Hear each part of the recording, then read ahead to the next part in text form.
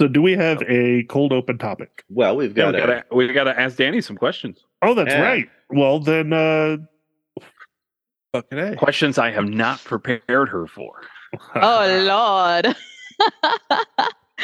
They're real simple and rudimentary questions. Oh, okay. And we only do it to the people the first time they come on. So that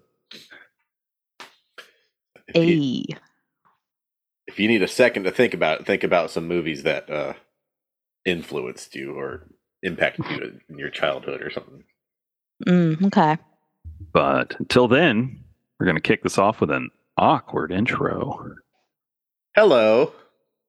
I am Zach. Sounded more stilted than awkward. Don't even make it awkward.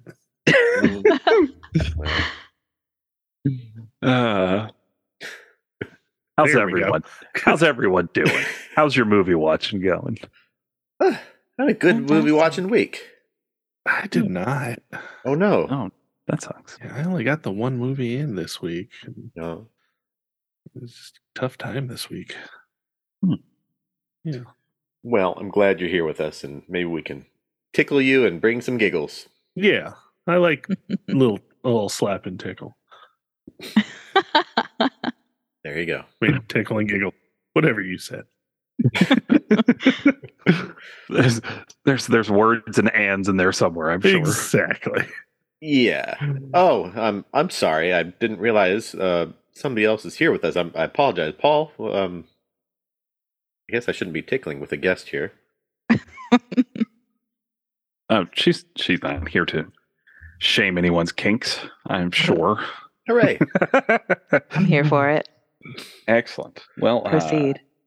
We are talking Inside Out this week, and helping us talk Inside Out is friend of the podcast, Danny Delgados. How are you this evening? I'm doing fantastic. Welcome. Thanks. So happy to be here. We're excited to have you, and we're excited to harass you with some questions, as we do all of our guests. Mm-hmm. Very exciting. All right. So, as I said, we are covering the 2015 Best Animated Feature winner, Inside Out. The question for you, Danny, is in 2015, if you don't mind telling us, how old were you and what are your memories of the time?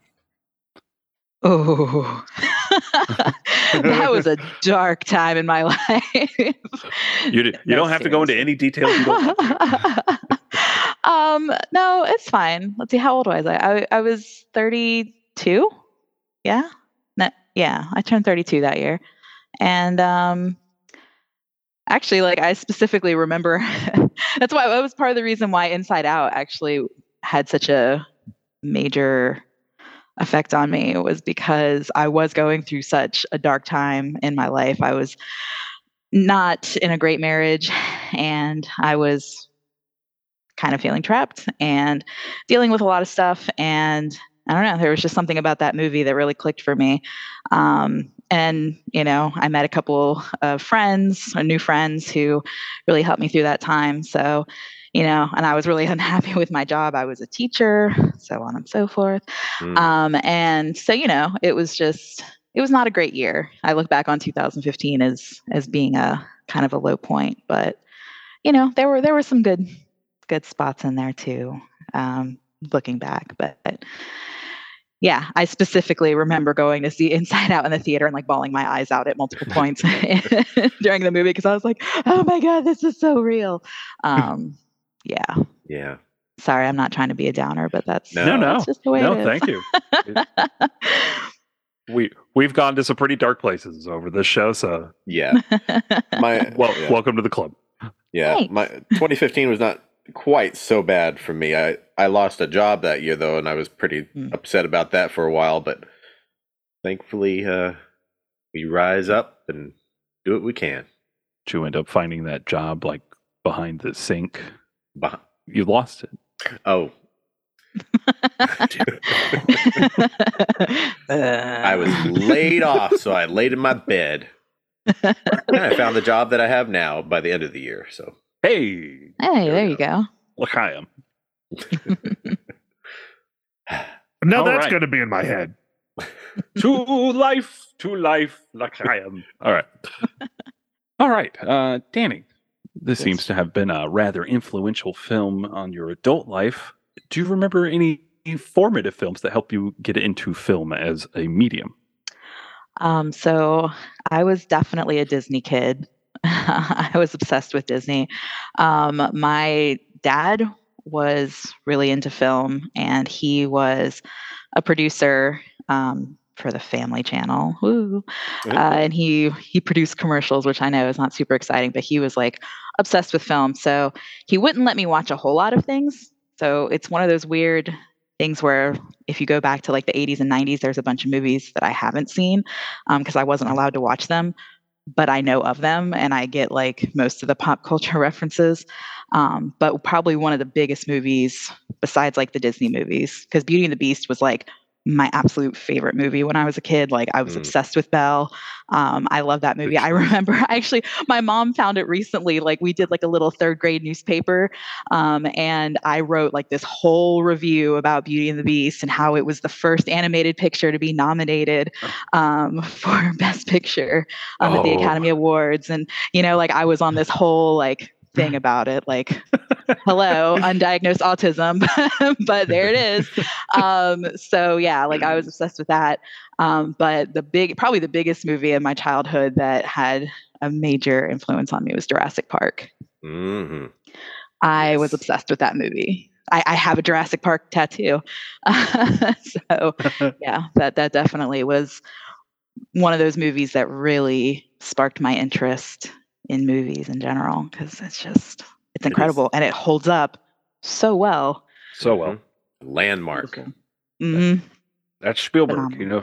He knows how to make a movie. Mm-hmm. Awesome. So, yeah. All right. And our final question for you. Mm-hmm. The most important question asked of any human being ever.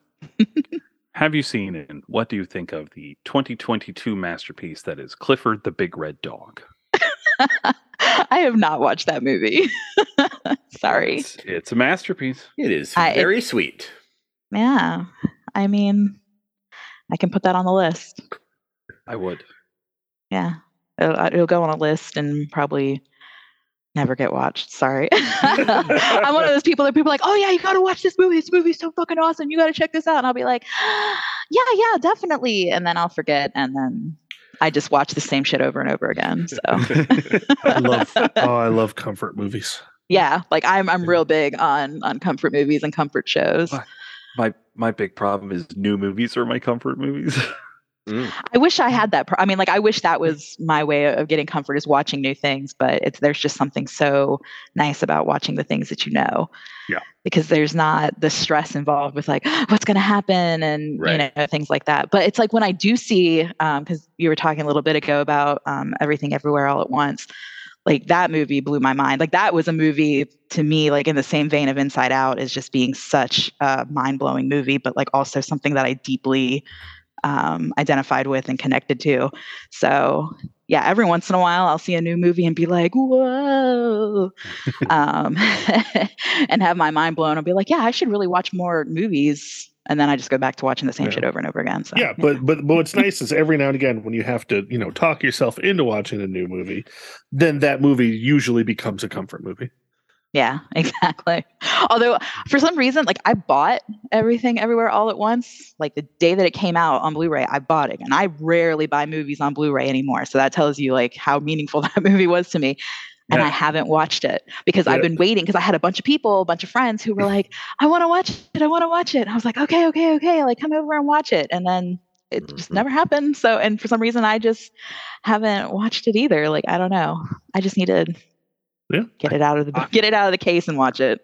I'm trying to decide if I want to buy a copy of the Blu-ray or if I really want to hold out to see if the Criterion Collection is going to put it in.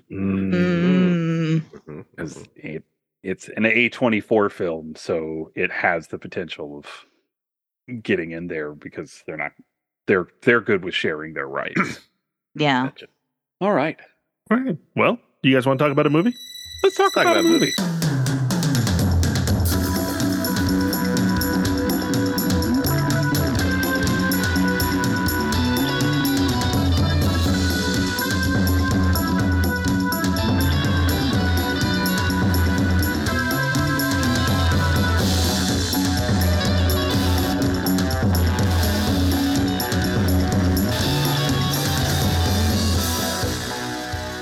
all you beautiful people out there in podcast land. My name is Paul Workman. I'm Jonathan Pierce. I'm Zach McCoy. And I'm Danny Delgatos. And we are your Oscar Grouches. Welcome back to the Oscar Worthy Podcast, show where we discuss Oscar winners throughout history, try to determine where the Academy went wrong, if they went wrong, and what are we watching this week, Zach? Well, as one witty person on the internet once said, Pixar asked, what if toys had feelings? Then they asked, what if animals had feelings?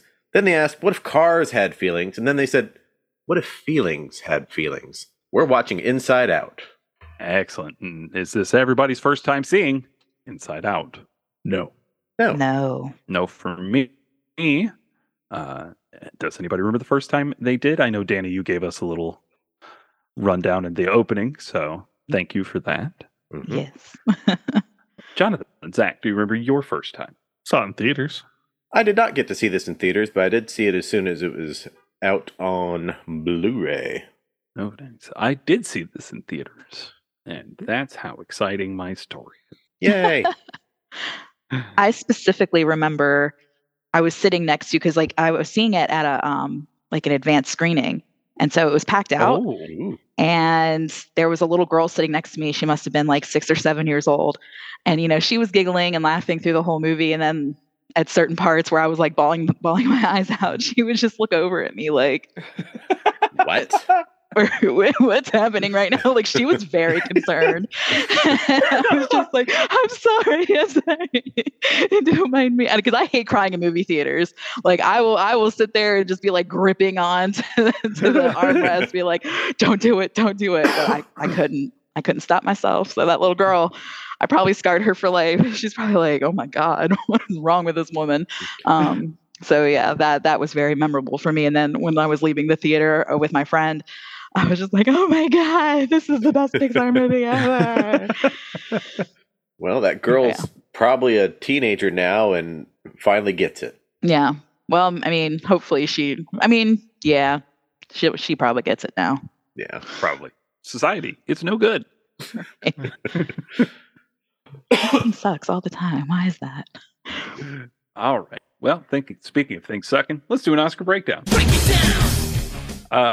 All right. So, Best Animated Feature Film, Inside Out, giving Pete Docter and Jonas Rivera Academy Awards. It beats out Anomalisa, Boy in the World, Shaun the Sheep Movie, and When Marnie Was There. Extra category awards. The only one we get this year is Inside Out gets nominated for Best Original Screenplay, which it loses to Spotlight. Film I believe we all enjoyed as much as you can enjoy. Mm-hmm. But I don't know if enjoy was the word to be used. enjoy is not the word. That's a movie you experience. Mm-hmm. It's a movie you appreciated. Yes. So, hard to say that this should have won, but we'll discuss that more. Yeah. But that's our Oscar breakdown. All right. Well, let's Thank you, talk sir. about this movie. This movie. This collection of NBC stars.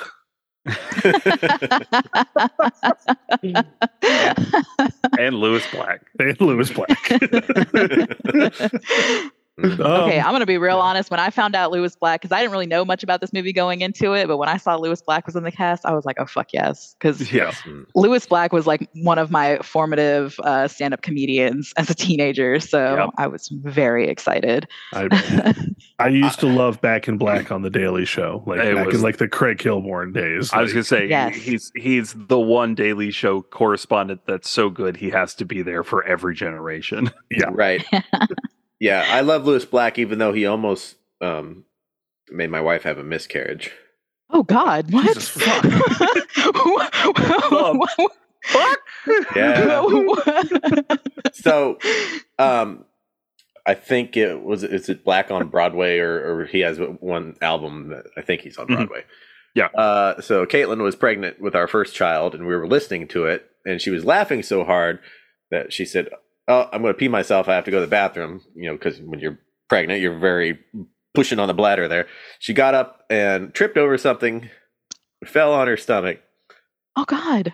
We had to go to the emergency room. Jesus, fuck. She's in a lot of pain. So to this day, we always say, shake our fist at Lewis Black. But baby was fine. She was fine. So it's all good. I'm glad that had a happy ending. Yes. I was really, really nervous there for a second. I just thought I'd throw that out for fun. I got to meet Lewis Black for like 2 seconds. When I lived in Columbus, I went to his show there, and I stood in this long ass line to get an autograph. And I took a picture with him, and I'm glad that this picture no longer exists, because this is like the most unhinged picture of me that exists in history. Because he was sitting at a table, and so like I kind of like, crouch down next to him. And so I'm looking up. And so like, I don't really have a neck in the picture. And I was just like, like my teeth were like huge. My eyes were huge. Like I looked like a caricature of myself, like a psychotic caricature, like kind of like the one girl of the one meme where she's like, and now I can't remember the meme, but the one with like the crazy psychotic girl. She's like, like that's what I looked like. Yeah. Overly attached girlfriend or whatever. Yes, the overly attached girlfriend. That's what I looked like sitting next to Lewis Black. And that was like I put it on my MySpace, like, because I was joking myself, like, oh my God, I look ridiculous. Like, I'm surprised security didn't drag me away. But I lost that picture when I deleted my MySpace. I was like, oh darn. But yeah, I'm glad that picture doesn't exist anymore. It's very embarrassing. All our MySpace memories lost to the wind. Sure, they're somewhere in the code. They are. I Justin think I Timberlake still has them have all. mine. You still have a MySpace? I think I never deleted it, so I don't go to it anymore. But I think I still have a GeoCities somewhere. Oh, I still got some Angel Fire websites. There's a live journal out there too. I still have a live journal. It's still out there. I haven't updated it in like 20 years, but yeah. Just never delete it. I'm curious on what that MySpace song I have going right now.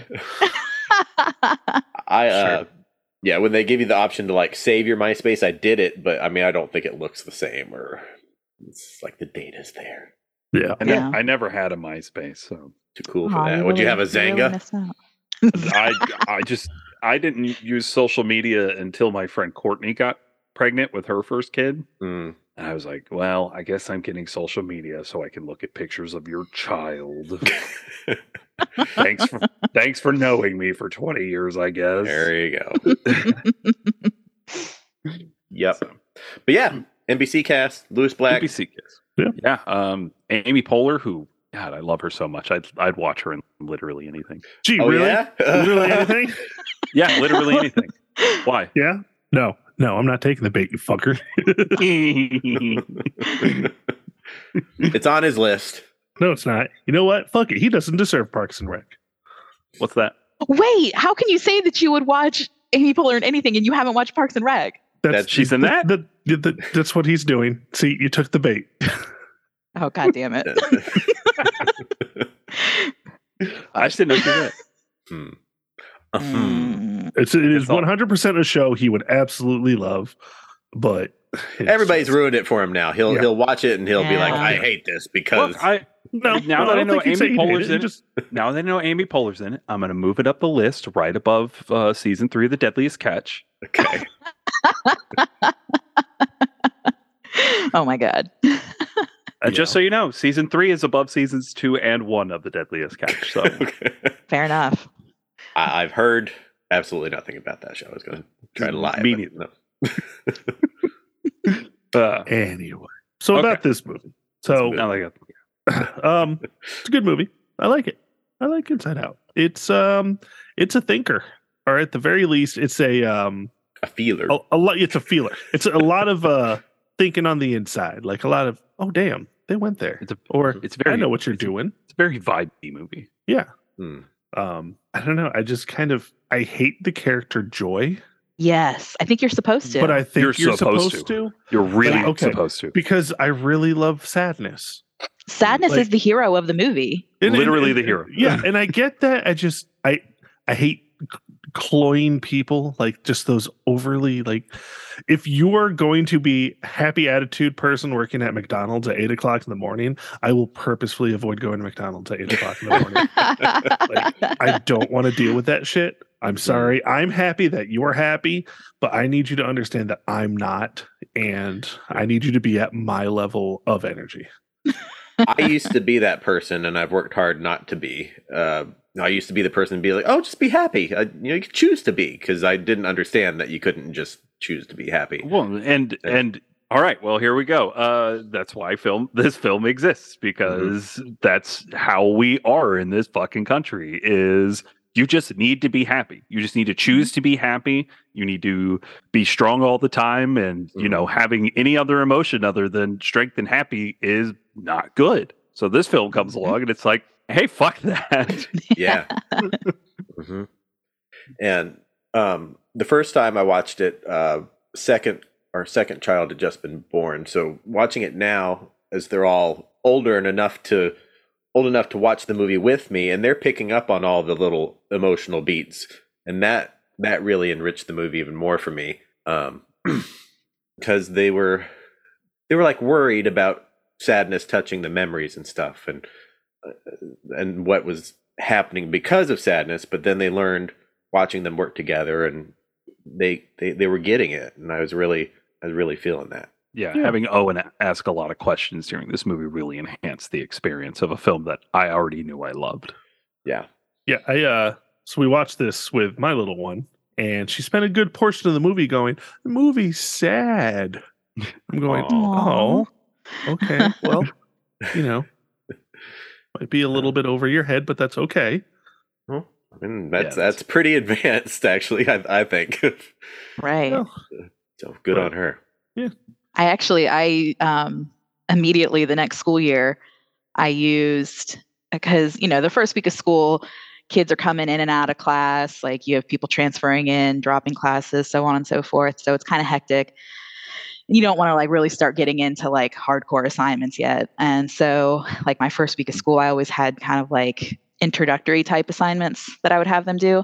And I incorporated Inside Out into one of those assignments, kind of as like a emotional profile for them, and like using the little characters to help them, describe like what they do, or like what makes them feel joy, what makes them feel sadness, what makes them feel anger, how do they behave, or how do they act when they feel those ways, and like trying to get them to, because I taught ninth grade English, so let me say that, because you would think like, oh, that might be a little elementary for ninth graders, but really not, especially in our culture where we don't really teach a whole lot of emotional intelligence, unfortunately.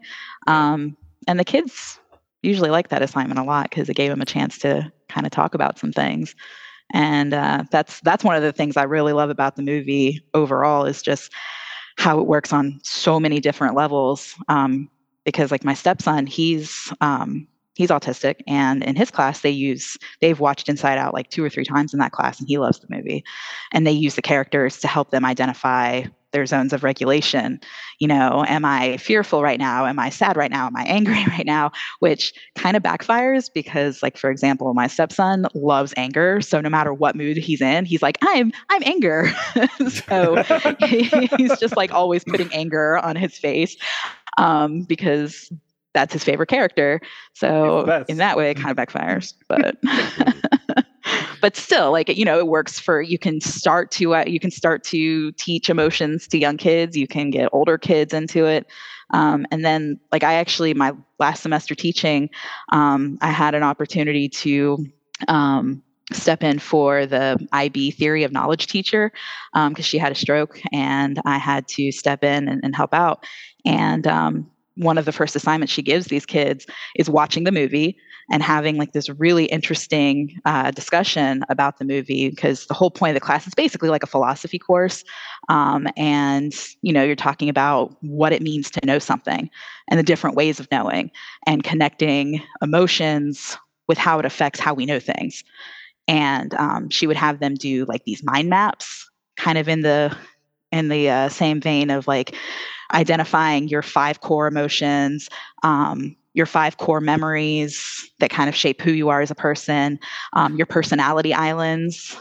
She did all of that kind of stuff. And it was just amazing to see the posters that these kids created. It was It was amazing. Yeah, I was just like, wow. wow. So like just to see like all the different levels that movie can be incorporated into education, I just think is amazing. And here it is, what, 8 years later, and people are still using that movie. So I think it really shows just how well crafted that movie really is and how special it is. Yeah, I mean, I've continuously called this, I think, the most important piece of children's media that's existed in decades. Yeah, I can get behind that. Yeah.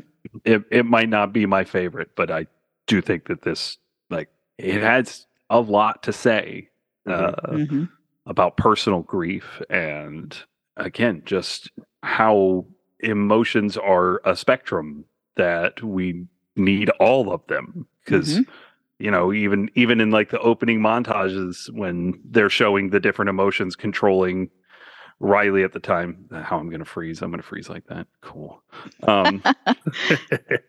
She's running with the wagon and she comes to a stop before she trips over a cord, and it's like, hey, look, fear keeps us safe. Yeah. Like it isn't just being afraid. It's it regulates decisions on how to keep yourself safe. Like it's such an interesting and, as you said, emotionally intelligent film. Yeah. That it should be taught. It should be taught by everybody at every stage of life. It needs to be constantly kept in your consciousness. I think the islands and everything inside is so brilliantly realized. It's such even just down to like the maintenance people or whatever tossing up the chewing gum jingle. Just Oh God. That was probably one of the best running jokes that I've seen in a long time. When it pops up in someone else's head later in the movie is the best callback of the entire film. Yeah. I think as far as like moments within the movie specifically, one of the most important is probably the Bing Bong and Sadness interaction when, Joy can't solve the problem, and then Sadness sits down and listens and empathizes because, without Sadness, you wouldn't have empathy. And that's, I agree with Paul saying this is one of the most important pieces of children's media. And that, I think that right there might be one of the most important moments, because that was one of those moments where my kids were watching and they were just like quiet and watching what was happening. Yeah. Yeah. I liked that a lot. Yeah. I have, I think, one or two minor criticisms of the movie for talking points. I think, I don't necessarily think the movie needs to be longer. 95 minutes is good length, but I feel like maybe there's a little too much time spent with the feelings where we don't really get to feel like Riley is a full person because we're so invested in the feelings as characters. And I'd like to see maybe if you added 10 minutes of the movie more with Riley. I don't know how you would do that necessarily, but that's really the only thing that I have a gripe with the film about. I could see that, but as I always say, wanting more of an already great movie is never really a problem for me. Where it's just kind of like I think the time we get with Riley is good, and I think the fact that we spend so much time with the feelings helps really round her out as a character more. Because they are her. And you're watching this emotional struggle happen within her, this momentous change, and everything's so metaphorical that you just map it onto her whenever you see her again.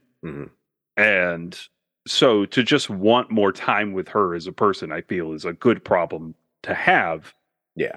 Because it just means that the writing is so good that you want to see more. And you should always want more movie. So here's something that I actually saw brought up that I hadn't thought about before, is the fact that Riley has 3 female emotions and 2 male emotions, but when you go into other people's heads, like her mom's head, they're all women. When you go into her dad's head, they're all men. And some people were trying to read that as Riley potentially being gender fluid. And I think maybe that's a more recent interpretation. Like, I really don't think that they probably meant it to be that way. It's like, oh, well, we want to get Louis Black and Bill Hader in here. So, it doesn't really matter. But I did think that was interesting to think about the fact that when you go into the other characters' heads, everyone else is all the same gender. You know what I mean? Yeah.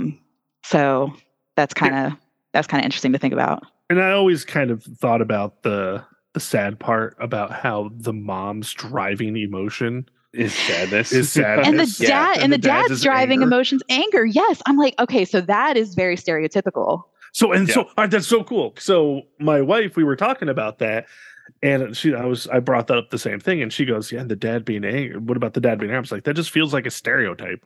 Yeah.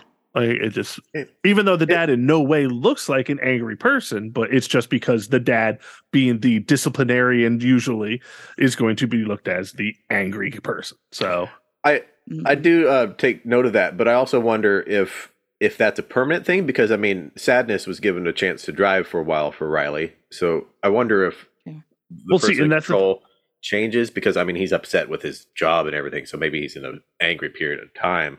Well, so I think that was the whole point, though, is because if you noticed with both the parents, they both had that larger console to where everybody was part of the console, but they were both but they were in the center. Where if you saw Riley had the one person driving until she kind of had some emotional growth, and all that. Like when you cut into her parents' heads, they're all stationary. They all they've all settled into their roles. They're not so manic, whereas this is a child, and navigating your emotions is hard enough for most people. For children, it is very hard. So they're still free and they're still wild, and they just take over like one at a time. They're not sitting there at the console knowing what's going to happen. Meanwhile, the bus driver has all angers. I enjoyed that. I like the teacher one personally, of course. Yeah, my wife. Same thing. Did anybody else watch the Riley's First Date? Yes. Yeah. Okay. Where that was really cute. I didn't this week. The kid from the end of the movie comes back and takes Riley on what may or may not be a date. Mm-hmm. Oh, I like how in his head is just nothing but a bunch of dude bros skateboarding.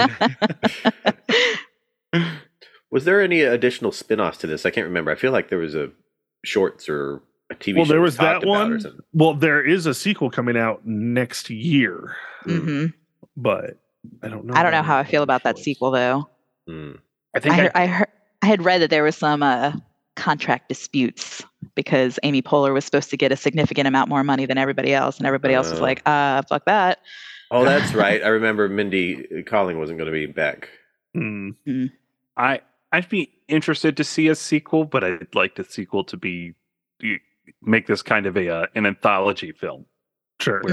Where I don't want Poehler back. I want completely new emotions team dealing with a completely different person with a completely different situation. Oh. Yeah. I wanted, so like when it first came out and I was thinking about the idea of a sequel, it was like, I want to see, if we do continue with Riley, I want to see Riley maybe as an older teenager or young adult, and maybe dealing with depression or, some kind of mental illness and how that like affects everything. And, if she starts taking like antidepressants, like what that looks like in the brain, like is it little like hup workers who come in and try to like rearrange things, or, how does that look in the film? So I don't know, that's kind of what I wanted back when I first saw it. But now it's like, so many years later, and it's kind of interesting. I think, I would rather see a whole new cast of characters. I don't need to see Riley again. No offense, Riley. I like you as a character, but I would like to see another kid or another set of emotions. I think Riley's story is told, this is a pretty universal thing. Like that's my end to this film is that I am a military brat and I moved around a lot as a child. So like this really hit me. And by the time that my family finally settled down, we settled down in a military area. So I was no longer moving, but I'd have two friends from middle school and then they're all gone. Like they all disappeared. But so So let's find another like real universal topic to deal with, and just pick a whole new cast of characters. I'd love that. Yeah, that would be awesome. Even, I mean, I don't know. I guess there have been other Pixar movies that deal with like grief and death and things like that. So maybe not that, but I don't know. Yeah. Like I said, like mental illness would be an interesting thing to cover, because again, like One Flew Over the Cuckoo's Nest crossover, like something like that. Yeah. Yes. Yeah. That right there is money. I think that would do good. That would do good. the emotion center of Danny DeVito's character Martini. Yes. All right. Well, does anybody have any additional notes on this movie? No, other than our little game, but I was forgetting. Oh, okay. Ratzenberger. Yeah. Yep. We're rating the performance of John Ratzenberger in this film, who was the I don't know what they called them, little blobby helper that came in and installed the new console at the end of the That's movie. right. Yep. I think it was fine. It was like a B. It wasn't one of the super memorable ones, but it was okay. But he probably could have had a better role. Yeah, I'd say very mid-tier Ratzenberger in this film. Yeah. My initial reaction was, man, they could have just had him play Bing Bong, but fuck, Richard Kind is so good as so Bing I know Bong. we didn't even get into it, and I think it's okay that we don't get into it too much. But like, fucking A, Pixar, come on. Oh, the tears. Seriously? Like, because that's the part. Like this movie hit on some really serious topics. Like Paul said, it's a very metaphorical film, and you really didn't need to add any more forced emotion into this film. But no, you're going to kill fucking Bing Bong. What is your problem? Fuck you, Pixar. Well, okay, so that was actually one of the discussion questions for the theory of knowledge class was, basically the death of Bing Bong, is that like, as you get older, you kind of lose your imagination. And, is that a function of getting older, or is that like a cultural thing where we kind of, as we get older, we kind of lose our imaginations because we're forced to, because, we have to conform and, capitalism, blah, blah, blah, whatever. But right. It's like, is that a natural progression, or is that like a cultural progression? See, so here's my thing, and this is just a personal, I don't think we ever do lose our imagination. We may not remember our imaginary friends, but I think that our imagination evolves as we get older. I think culture definitely does, but I'm not going to sit here and, play with my Power Ranger toys like I used to. But, our imaginations take forms in things of art, usually, where it's musically or even just writing down words on a piece of paper. So I think, that's why I wasn't a big fan of killing Bing Bong, mainly because he said he was kind of the mayor of Imagination Land. Right. I feel like I remember having imaginary friends as a kid, and I can remember some of their names, I guess is what you would call it. But maybe he's not even dead. He's just sad down there, laying there in squalor forever until somebody says, "Oh, here's a picture of you." Or did he? He was fucking disappearing. Yeah, he disappeared. That's right. He did. He got like snapped. He got disintegrated.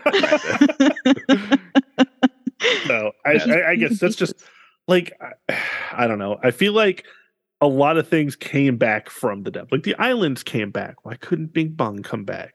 But they were new islands. But they were. But yeah, they were. But then you bring in a Bing Bong wearing a suit. Like, make him actually the mayor of the new Imagination Land. He's CEO of Imagination Land now. Like that's our flash forward is we see Riley as an author, and she's making children's stories about the tales of Bing Bong. Oh my god, I would actually kind of love that. Yeah. maybe in the new film we could see that kid reading that book, and then oh my god, then we could stick to what we already laid down. There you go. Like Riley still exists in this universe, and she is a children's author, and that the mom's like, "You sure you don't want to keep your copy of the Tales of Bing Bong?" I'm down. Though, like I know that's the part that everybody always cries at, but that was not the part where I cried the hardest. Like I definitely, that was a moment where I shed tears. Where I cried the hardest was at the end when Joy, or no, I guess that's not the end. What am I saying? The part where Joy realizes that before Riley could be happy, that she was sad. And because she was sad, her parents came to her and comforted her. Yeah. And, realizing the complexity of emotions, and again, that was another discussion question that came up in that class was, do your memories or do your emotions affect the way you remember things? Because, Joy wanted to think about that from her perspective, that, that was a happy moment. But right before that happened, it was sad. Like she was crying and her parents came to comfort her, and then her friends came to comfort her, and then it became a happy memory. And I think because that also plays a lot into nostalgia too. Like when we get nostalgic over things, it's like, we're thinking about the times we're happy, but now all of a sudden we're also sad too, because these are things that are gone and we're never going to get back the original Pizza Huts from the 90s. Like I'm never going to get that smell of pan pizza baking in the kitchen and the red cups and the breadsticks with the Parmesan, with the Parmesan on the red sauce. Like, I'm never going to get that back because that will never happen. The free bucket pizza. Yes, my little personal pan pizza, because I read all the books. Like that's never coming back. And so I can eat Pizza Hut now and be like crying while I'm eating it because it's not the same. It's just a frozen disc that's been proofed in an oven. Like it's not, it'll never be the same. So, it's like there's a happy memory, but now I'm sad about it because I know it's something I'm never going to get back. Right. So that was actually, that to me was the saddest part. And that's when I was crying, was when she realized that, sadness was such a huge component and such an important emotion that, just because she thought I'm the boss bitch around here, like I'm the one in charge. Like, no, you're not. Like sadness is just as important as you are. Yeah. And that's what hit me. See, and that's actually one of those things that I enjoy about the movie is a little bit just because, some of the training that I've had where anger is not a primary emotion. Anger is always a secondary emotion. So that's why you see anger and fear and what's the third? Disgust. Yeah. As just kind of like the backup to those two main, because generally one of those two will lead to the other one. So I definitely enjoyed that part. But again, that's me delving deeper into a movie than it should be. I feel like fear and disgust are two very similar emotions. Like I know that they're different, but a lot of times, when I was having my students, identify what scared them or what disgusted them, a lot of times it would be the same things, like bugs.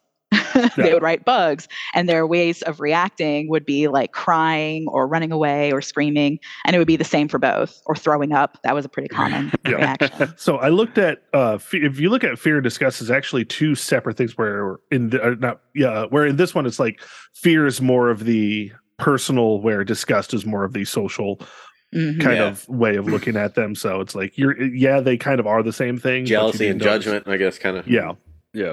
No, I'll say the thing that hit me the hardest was Riley coming back home after she had almost run away.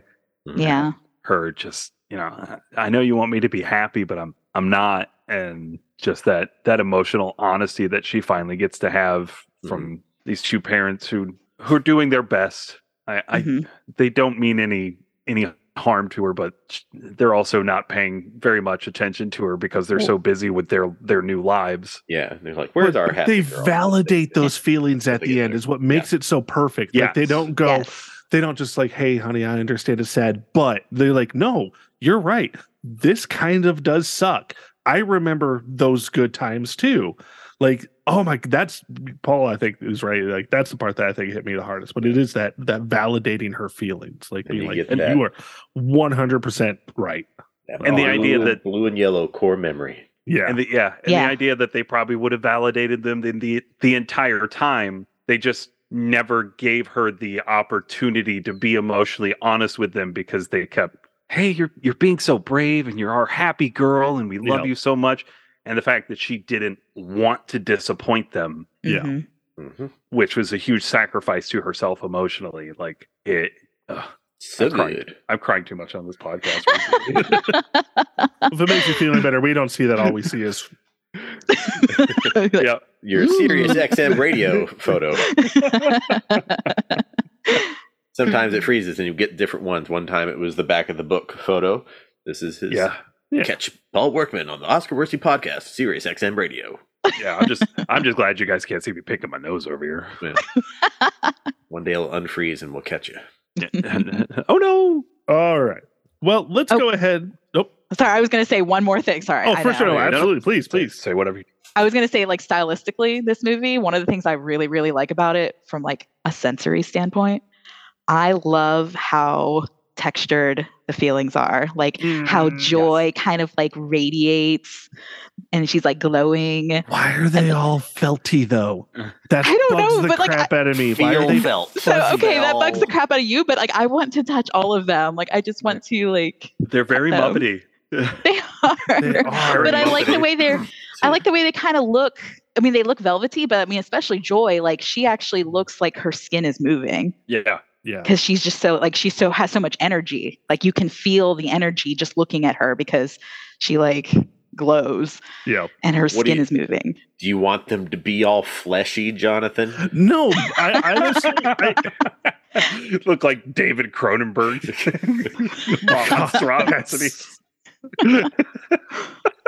I want to see a Cronenberg version of this movie. Squelchy feelings. I'm not against this. Yes. Yeah, that was the last thing I wanted to say about that. Well, let's get into our worsty judgments.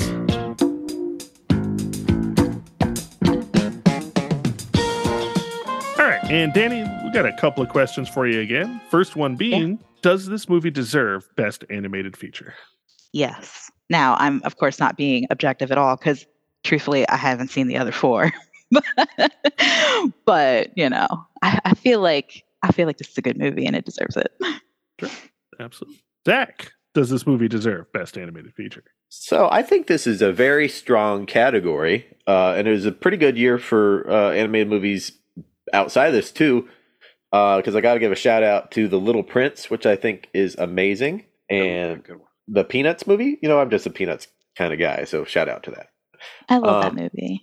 And I didn't love The Very Average Dinosaur. I think it's very average.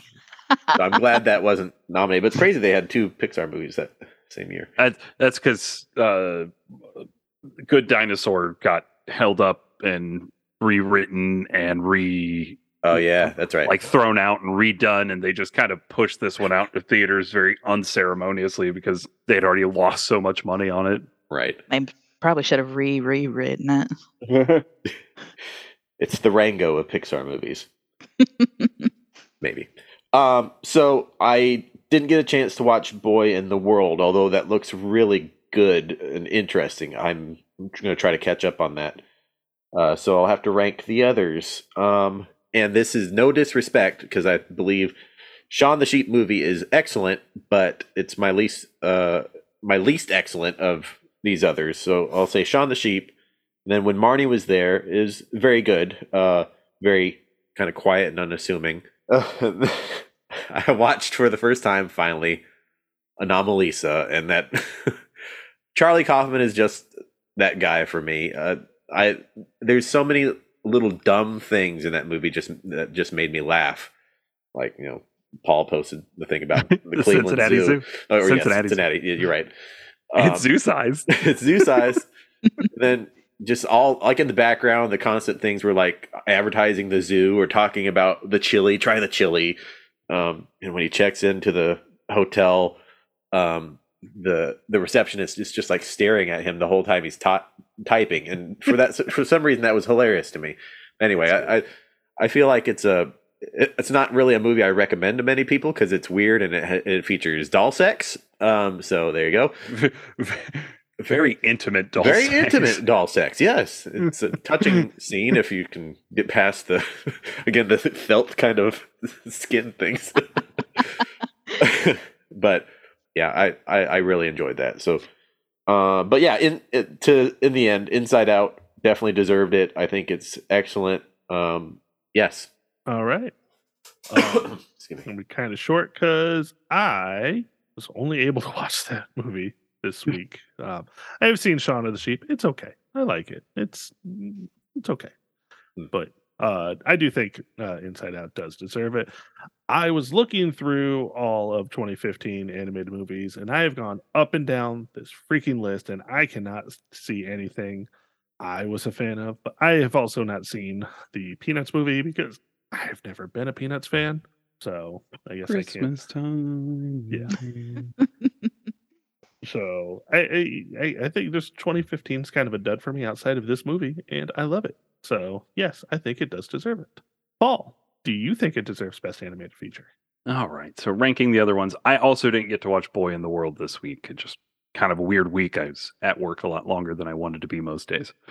So I didn't get to watch much outside of the few films I did get to watch for the podcast. And with that, the other three I did get to watch. Anomalisa's my bottom of the three. It's nice and it's sweet.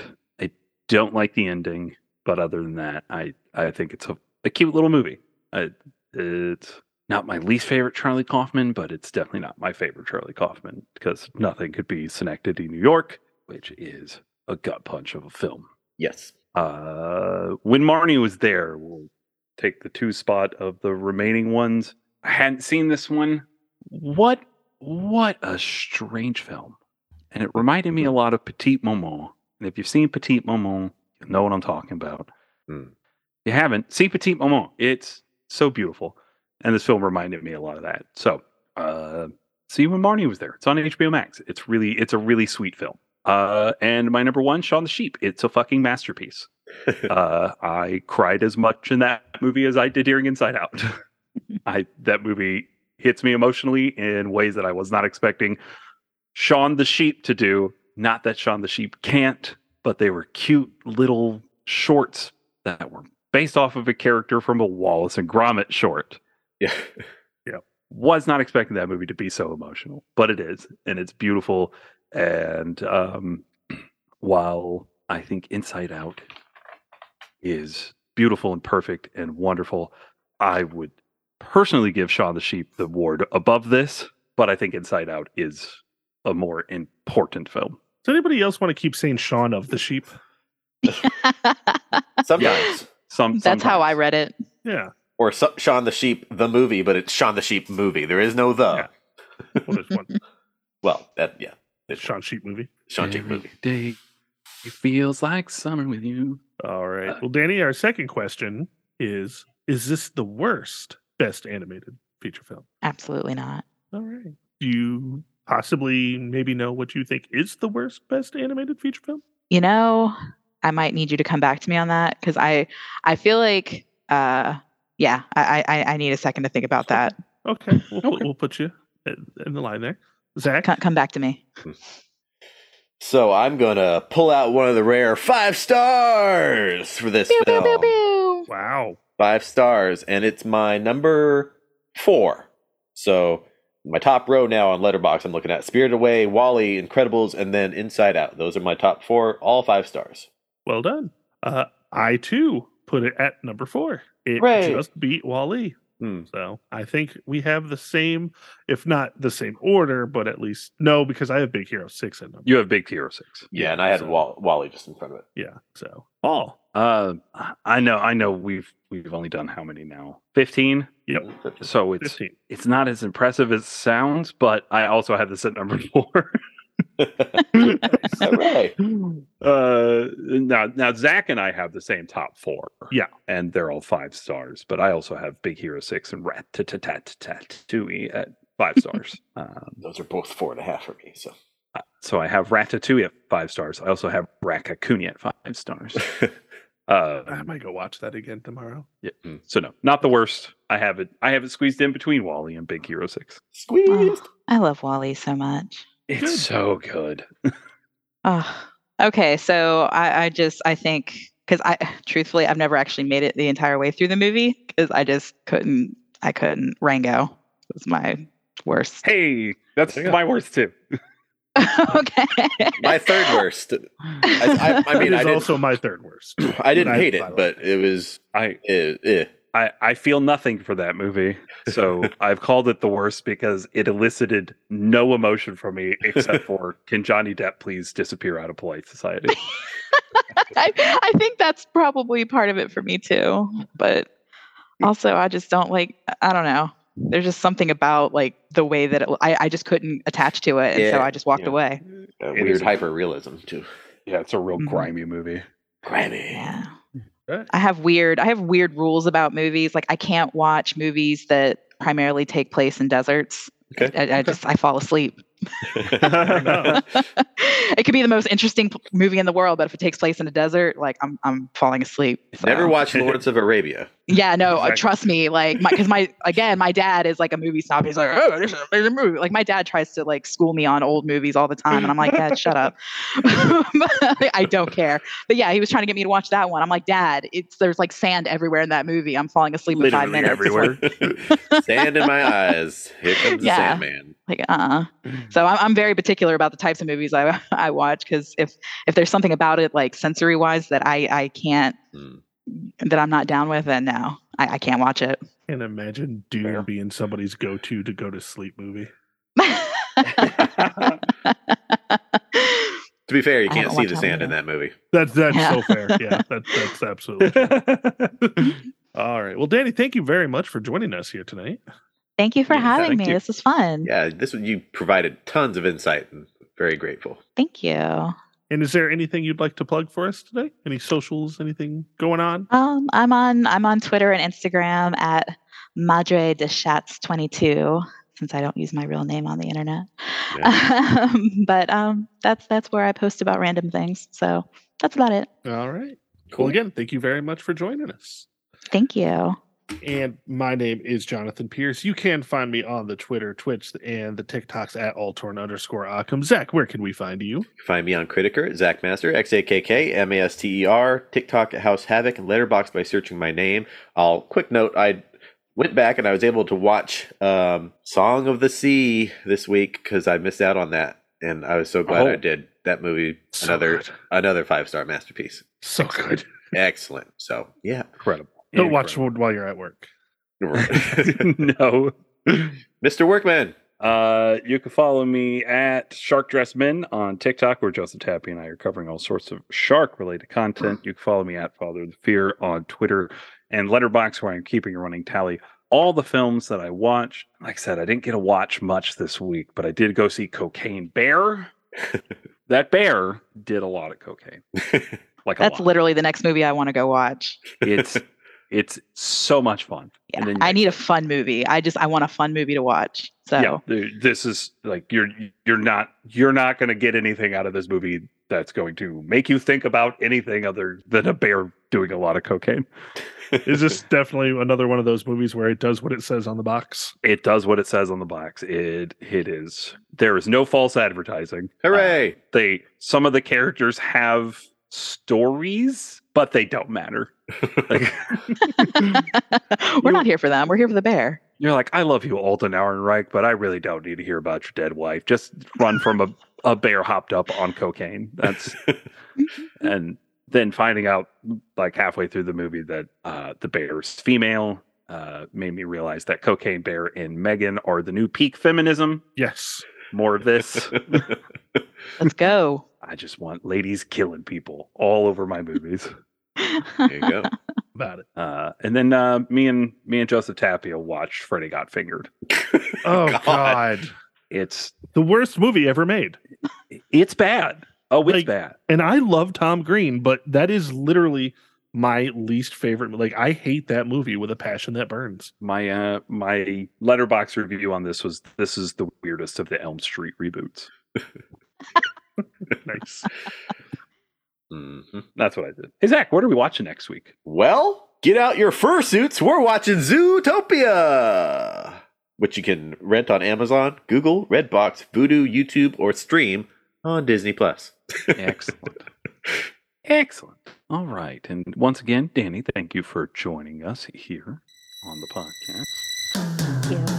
We'd also like to thank Trav from our sister podcast, Leveling Up with Benjamin Banks, for producing our show. We'd like to thank Chad Ramsey for our most excellent theme song. We'd like to thank Megan and Jay Bellevue for our beautiful artwork. You can follow the show on Twitter and Instagram at Oscar Grouches Pod. And on Facebook at The Oscar Grouches Podcast. Don't forget to subscribe to the podcast. Leave us a nice 5-star review on Apple Podcasts, Stitcher, or Spotify. It really helps us to be seen in the almighty algorithm.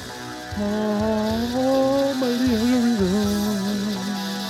5 stars. Please don't make us bring out the anger. So, for Jonathan, Zach, and star of Sharknado 2, Richard Kind, we'd like for you all to have a damn fine day.